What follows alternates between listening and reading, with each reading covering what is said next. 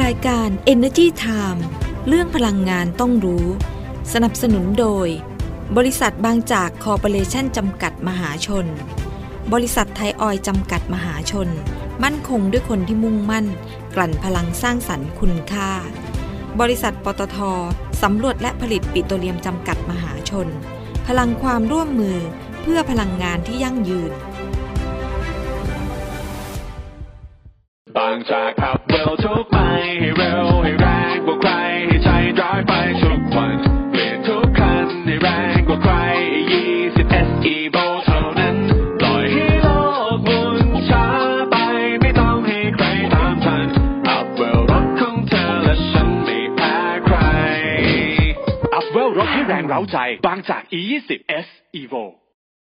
เพราะวิกฤตโลกร้อนรอไม่ได้อีกต่อไปปตทสผ.ขอเป็นหนึ่งพลังในภารกิจคืนสมดุลสู่โลกใบนี้เพื่อมุ่งสู่เป้าหมายการปล่อยก๊าซเรือนกระจกสุทธิเป็นศูนย์ภายในปี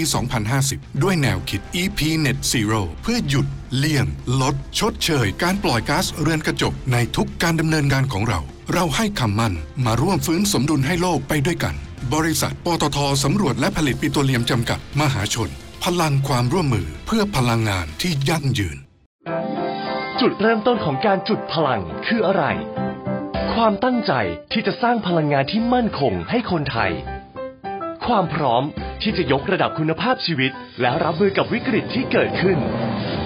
ความมุ่งมั่นที่จะสร้างอนาคตให้ไปไกลกว่าคำว่าพลังงานคือพลังที่เชื่อมต่อคนไทยกับอนาคตที่ยั่งยืนตลอดมา 45 ปีปตท.จุดพลังชีวิตขับเคลื่อนอนาคตสวัสดีค่ะขอต้อนรับเข้าสู่รายการ Energy Time ค่ะในวันพุธที่20ธันวาคมพุทธศักราช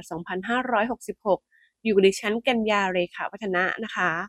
ก็มาเจอกันอีกแล้วนะคะกับ Energy Time นะก็อย่าเพิ่งเบื่อกันนะคะช่วงนี้ก็มาเจอกันทุกวันเนาะวันจันทร์จนถึงวันศุกร์เลยค่ะแต่ว่าก็จะเป็นการสลับสับเปลี่ยนกันไปค่ะมีดิฉันด้วยแล้วก็มีคุณดลดีชัยสมบัติด้วยนะคะก็จะมาพูดคุยกันเรื่องราวพลังงานเนี่ยก็นำมาฝากกันที่น่าสนใจแล้วก็โอ้โหต้องบอกเลยว่าไวจริงๆเนาะวันนี้วันที่20แล้วนะคะอีกไม่กี่วันก็นับถอยหลังแล้วนะคะเข้าสู่วันสิ้นปีนะคะแล้วก็เป็นวันปีใหม่หน้านะคะก็หลายๆคนก็เตรียมตัวเดินทางท่องเที่ยวเดินทางกลับภูมิลำเนาแล้วนะคะก็ขอให้เดินทางในช่วงปีใหม่กันอย่างแบบปลอดภัยนะคะมีความสุขในช่วงเทศกาลส่งท้ายปีเก่าต้อนรับปีใหม่แบบนี้นะคะมากันที่เรื่องราวพลังงานที่น่าสนใจนะคะก็มีหลายเรื่องราวเลยนะคะที่นำมาฝากกันในวันนี้ไปเริ่มต้นกันเลยดีกว่านะคะก็มาดูกันที่ตัวเลขนะคะของงบของกองทุนน้ำมันเชื้อเพลิงเนาะว่าตอนนี้เนี่ยเป็นยังไงกันบ้างแล้วเรามาอัปเดตความคืบหน้ากันหน่อยนะคะก็มีข่าวมาจากทางกองทุนน้ำมันเชื้อเพลิงนะคะบอกว่าคาดว่าสิ้นปีนี้นี่นะคะกองทุนน้ำมันเชื้อเพลิงเนี่ยน่าจะติดลบประมาณ 80,000 ล้านบาทนะคะถือว่าลดลงจากที่เคยประเมินเอาไว้ว่าจะติดลบถึง 100,000 ล้านบาทเลยทีเดียวนะคะก็ข่าวดีมาจากราคาน้ำมันในตลาดโลกนั่นแหละค่ะที่เขาปรับตัวลดลงอย่างต่อเนื่องเลยทีเดียวนะคะก็ทำให้เงินจากกองทุนน้ำมันเชื้อเพลิงที่ออกไปชดเชยเนี่ยก็ลดน้อยลงไปด้วยนะคะก็ทำให้ตอนนี้ปัจจุบันเองเนี่ยกองทุนน้ำมันเชื้อเพลิงเนี่ยชดเชยราคาน้ำมันดีเซลนะคะเหลือประมาณ55 สตางค์ต่อลิตรค่ะแล้วก็ณปัจจุบันนะตัวเลขจากวันที่10ธันวาคมนะคะก็กองทุนน้ำมันเชื้อเพลิงเองเนี่ยก็ติดลบอยู่ที่ 78,760 ล้านบาทค่ะแบ่งเป็นบัญชีน้ำมันติดลบอยู่ที่ 32,708 ล้านบาทนะคะแล้วก็บัญชีก๊าซปิโตรเลียมเหลวหรือว่า LPG ค่ะติดลบอยู่ที่ 46,052 ล้านบาทค่ะทั้งนี้ก็มีการคาดการณ์กันนะคะว่าหากว่าราคาน้ำมันตลาดโลกเนี่ยยังคงอ่อนตัวลงอย่างต่อเนื่องเนี่ยก็มีโอกาสที่กองทุนน้ำมันเชื้อเพลิงเนี่ยจะพลิกกลับมาเป็นบวกได้โอ้โหก็รอวันนั้นเลยนะคะก็ภาวนาขอให้ราคาน้ำมันตลาดโลกเนี่ยลดลงอย่างต่อเนื่องเลยทีเดียวเพราะว่ายิ่งราคาน้ำมันลดลงเท่าไหร่เนี่ยก็เป็นผลดีต่อผู้ใช้น้ำมันต่อประเทศชาติในการที่ลดการนำเข้าใช่ไหมคะมูลค่าเนี่ยก็ลดน้อยลงราคาสินค้าราคาอะไรต่างๆก็จะลดน้อยลงไปด้วยนะคะโดยปัจจุบันค่ะมีการเก็บเงินจากผู้ใช้น้ำมันนะคะเข้ากองทุนน้ำมันเชื้อเพลิงเนี่ยก็ได้แก่ในส่วนของน้ำมันเบนซิน95นะคะอยู่ที่9.38 บาทต่อลิตรนะคะแก๊สโซฮอล์91ค่ะอยู่ที่2.80 บาทต่อลิตรแก๊สโซฮอล์91นะคะ 1.45 บาทต่อลิตรค่ะ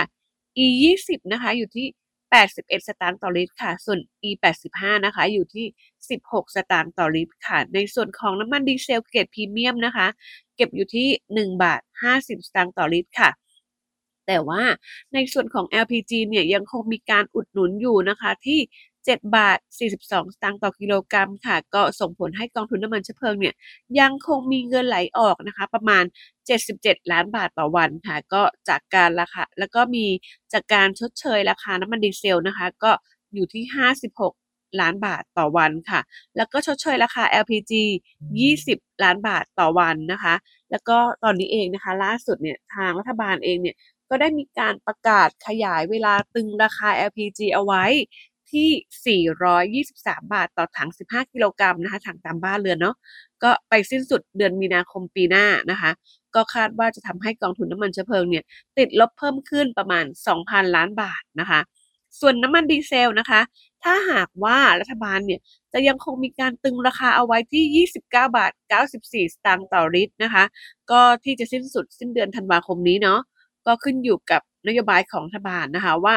จะดำเนินการอย่างไรต่อไปนะคะซึ่งจำเป็นนะคะอันนี้จำเป็นเลยนะต้องอาศัยกลไกจากภาษีสรรพสามิตน้ำมันดีเซลด้วยนะคะในการที่จะมาดูแลราคาควบคู่ไปกับกองทุนน้ำมันเชื้อเพลิงคือถ้าให้กองทุนน้ำมันเชื้อเพลิงเนี่ยดูแลอย่างเดียวเนี่ยก็อาจต้องใช้เงินประมาณแบบมูลค่าก็เยอะขึ้นเนาะแต่ว่าถ้ามีภาษีมาช่วยด้วยเนี่ยก็ถัวเฉลี่ยกันไปนะคะ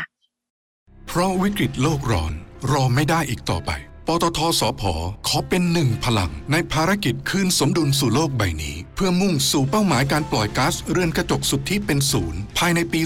2050 ด้วยแนวคิด EP.306 เพื่อหยุดเลี่ยงลดชดเชยการปล่อยก๊าซเรือนกระจกในทุกการดำเนินงานของเราให้คำมั่นมาร่วมฟื้นสมดุลให้โลกไปด้วยกันบริษัทปตทสำรวจและผลิตปิโตรเลียมจำกัดมหาชนพลังความร่วมมือเพื่อพลังงานที่ยั่งยืน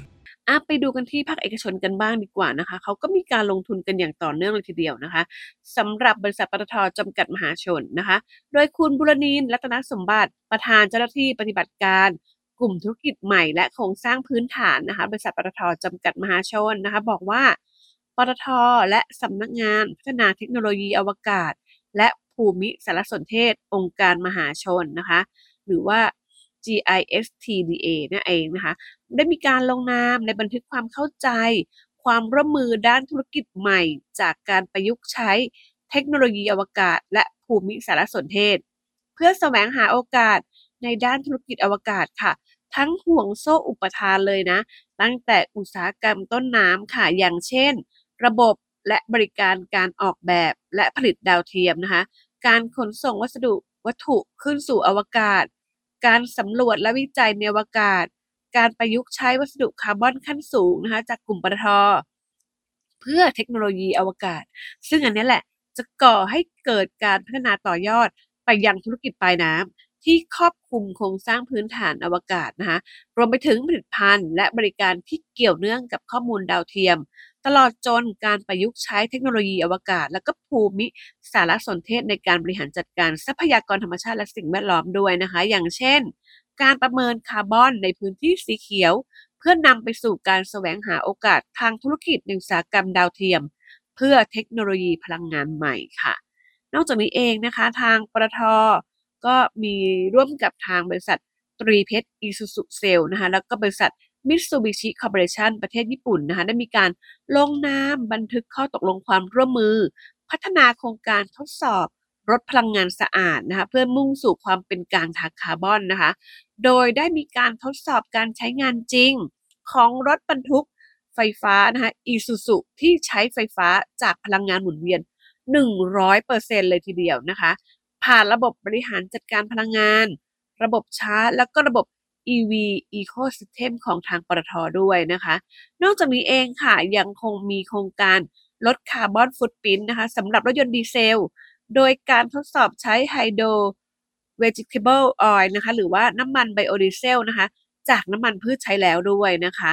นอกจากนี้ค่ะทาง Mitsubishi Corporation นะคะก็ได้มีการศึกษาวิจัยน้ำมัน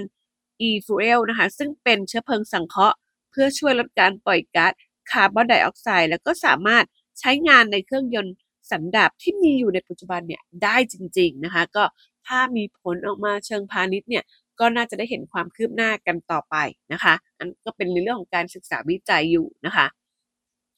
ไปดูกันที่บริษัทลูกอย่างบริษัทปตท.น้ำมันและการค้าปลีกจำกัดมหาชนหรือว่า OR กันบ้างค่ะโดยคุณดิษฐัศน์นะคะปัญญาชุนประธานเจ้าหน้าที่บริหารบริษัทปตท.น้ำมันและการค้าปลีกจำกัดมหาชนหรือว่า OR ค่ะบอกว่า OR ได้ร่วมกับบริษัทการบินไทยจำกัดมหาชนนะคะเปิดเที่ยวบินปฐมฤกษ์ของการบินไทยเปิดแล้วนะคะเส้นทางการบินก็คือภูเก็ตกรุงเทพค่ะที่เติมน้ำมันอากาศยานแบบยั่งยืนหรือว่า SAF นะคะที่ผลิตจากน้ำมันทำอาหารที่ใช้แล้วหรือว่าน้ำมันพืชที่ใช้แล้วเนี่ยนะคะที่มีคุณสมบัติทางเคมีที่คล้ายคลึงกับน้ำมัน Jet A1 แล้วก็สามารถผสมเข้ากับน้ำมัน Jet A1 โดยที่เราไม่จำเป็นต้องมีการปรับเปลี่ยนหรือว่าปรับปรุงเครื่องยนต์ต่างๆเลยคือสามารถผสมแล้วก็สามารถใช้ได้เลยนะคะโดยมีอัตราการปล่อยก๊าซคาร์บอนไดออกไซด์ตลอดวงจรชีวิตเนี่ยน้อยกว่าเชื้อเพลิงอากาศยานทั่วไปด้วยนะคะเชื้อเพลิง SAF เที่ยวบินปฐมฤกษ์นี้นะคะก็ผลิตโดยบริษัทประเทศฟินแลนด์นะคะแล้วก็นำเข้านะคะแล้วก็จัดหาโดยบริษัทปตท.ค้าสากลจำกัดค่ะในขณะที่ประเทศมาเลเซียเองนะคะก็จะเป็นผู้จำหน่ายและผู้บริหารการขนส่งมายังจังหวัดภูเก็ตค่ะนั่นก็ถือว่าเป็นเที่ยวบินปฐมฤกษ์เนาะที่ใช้น้ำมันอากาศยานแบบยั่งยืนหรือว่า SAF นะคะนอกจากนี้เองค่ะทาง OR นะคะก็อยู่ระหว่างศึกษาการลงทุนธุรกิจโรงแรมในสถานีบริการน้ำมัน PT Station ด้วยนะคะก็กลับมาอีกครั้งแล้วนะคะสำหรับโรงแรมในปั๊มน้ำมันนะคะแต่ว่าอันนี้ทาง OR ก็เริ่มกลับมาศึกษาใหม่นะก็บอกว่าน่าจะมีความชัดเจนนะคะภายใน3เดือนนี้นะคะก็เบื้องต้นเนี่ยคาดว่าน่าจะเป็นโรงแรมขนาดเล็กประมาณ 60-100 ห้องนะคะ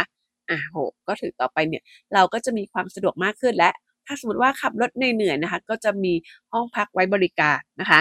นอกจากนี้เองค่ะในช่วงปลายเดือนที่ผ่านมานะคะปลายเดือนพฤศจิกายนเนาะทางบริษัทก็มีการลงนามนะคะกับพันธมิตรเกาหลีแล้วก็ญี่ปุ่นค่ะเพื่อดำเนินธุรกิจทางด้านสุขภาพแล้วก็ความงามนะคะหรือว่า Health and Wellness นะคะก็บอกว่าน่าจะมีความชัดเจนภายในต้นปีหน้าด้วยค่ะแล้วก็โอ้โหคือต้องบอกว่า OR นี่มีการขยายการลงทุนอย่างต่อเนื่องเลยทีเดียวนะคะแล้วก็ค่อนข้างจะหลากหลายทีเดียวก็ก่อนหน้านี้เองเนี่ยทาง OR เนี่ยก็ได้มีการเปิดตัว PTT Station Flagship วิภาวดี62นะคะที่ทางรายการของเราเนี่ยได้นำมาเสนอไปแล้วแบบเต็มๆเลยนะคะรูปแบบน่าสนใจมากๆเลยสำหรับปั๊มแห่งนี้นะคะก็ตอนนี้เองเนี่ยปั๊มนี้ก็ถือว่าเป็นแฟลกชิพของทางกลุ่ม OR ได้เลยทีเดียวนะคะเพราะว่าเขามีสินค้าแล้วก็บริการเนี่ยที่ค่อนข้างจะตอบโจทย์ทุกความต้องการนะคะก็สอดคล้องกับไลฟ์สไตล์ของคนยุคใหม่นะคะโดยใช้เงินลงทุนเนี่ยกว่า600ล้านบาทเลยทีเดียวนะคะพื้นที่เขาใหญ่มากนะกว่า 5,000 ตารางเมตรนะคะแล้วก็พื้นที่ 20% เนี่ยจะเป็นธุรกิจน้ำมันที่เหลืออีก 80% เนี่ยจะเป็นธุรกิจอื่นที่ไม่ใช่น้ำมันหรือว่า non oil นะคะเพราะว่าเขาเป็นปั๊มใหญ่เนาะแล้วก็มีการให้บริการที่ค่อนข้างจะหลากหลายนะไม่ว่าจะเป็นร้านอาหารที่ค่อนข้างจะแปลกแล้วก็เป็นแบบเหมือนมีเขาเรียกอะไรรายการอาหารนะคะที่แตกต่างไปจากปั๊มสาขาอื่นๆด้วยนะคะไม่ว่าจะเป็นกาแฟเมซอนนะคะหรือว่าโอกระจูนะคะโอ้โหหรือว่าร้านค้าต่างๆมากมายเลยถ้าใครสนใจก็ลองเข้าไปใช้บริการกันได้นะคะ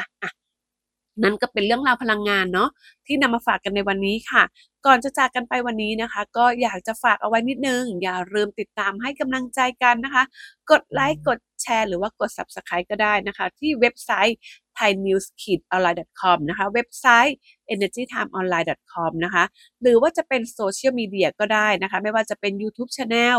Instagram Podcast นะคะTwitter TikTok หรือว่า Facebook Fanpage ก็ได้เช่นเดียวกันนะคะก็ให้กำลังใจกันได้ยิ่งทุกช่องทางเลยยิ่งดีนะคะ